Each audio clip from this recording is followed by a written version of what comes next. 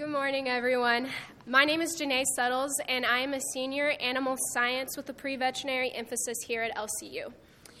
This is my mama and me. For as long as I can remember, it has always been her and I, two women against the world. At the age of 18 years old, she gave birth to me and became a single mother. At the age of 21, our team of two grew to three with the birth of my little sister, and our battle would soon begin. At the age of 5, my mother began seeing a man who seemed to be the perfect package: security, godly, and made her feel loved. Yet, as months went by, his true colors began to show. At the age of 6, I witnessed for the first time my mother being struck by a man, and it wouldn't be the last. For months, the abuse continued, yet every time I witnessed my mother be belittled by someone who called himself a man, I never once saw her shed a tear, except behind closed doors. And though she was in pain, she always made sure to remind us that the actions that were occurring were not one of love. Though what my mother didn't know was that she was not going through this pain and suffering alone. The abuse soon began to make its way onto me, yet I stayed quiet to protect not only my mother from further pain, but my siblings as well. In the Bible, there is the story of Job. Job was a man of wealth, both in family and in livestock. He was a man who had devout trust in the Lord, so much that God spoke so highly of Job that it made Satan jealous. In the book of Job, we learn that it leads to a challenge between God and Satan, but there is one condition. Satan thought that if he took away all that Job loved and held dear, he would have no trust in God anymore and would fall angry with God. God said, "Behold all that he has in his hand. Only against him do not stretch your hand." Job 1:12. God told Satan, "Take all that is Job's, but do not harm him." In that moment, Satan began to remove all that was Job's. Job lost all his livestock, his wealth, and his family, but did not curse his God. Instead, Job fell to the ground in worship and said, "Naked I come from my mother's womb, and naked I will depart. The Lord gave, and Lord take it away.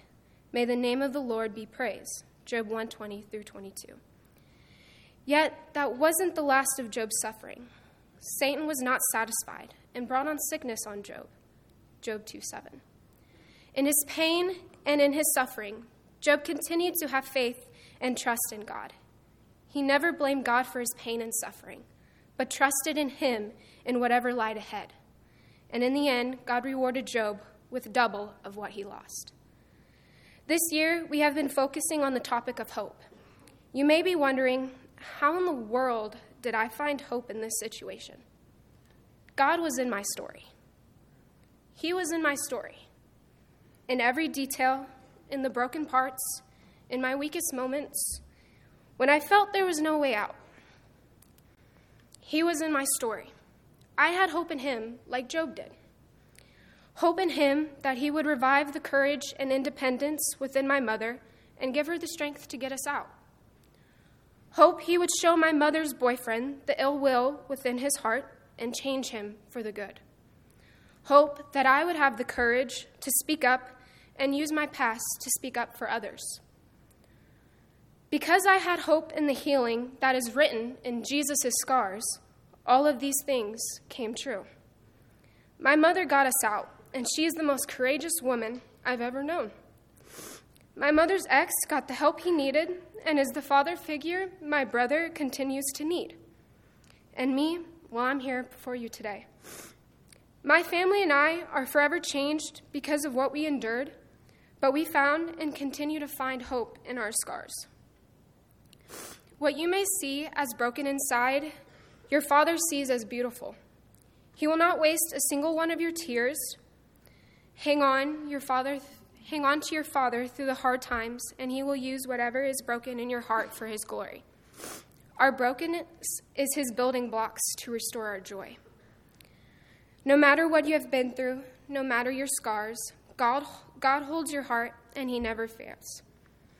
Before I dismiss y'all, I want to remind y'all that if you are suffering from domestic abuse or need assistance navigating trauma, please speak to someone, whether that be a friend, family member, or with an LCU counselor. Please speak up. Thank you. You are dismissed.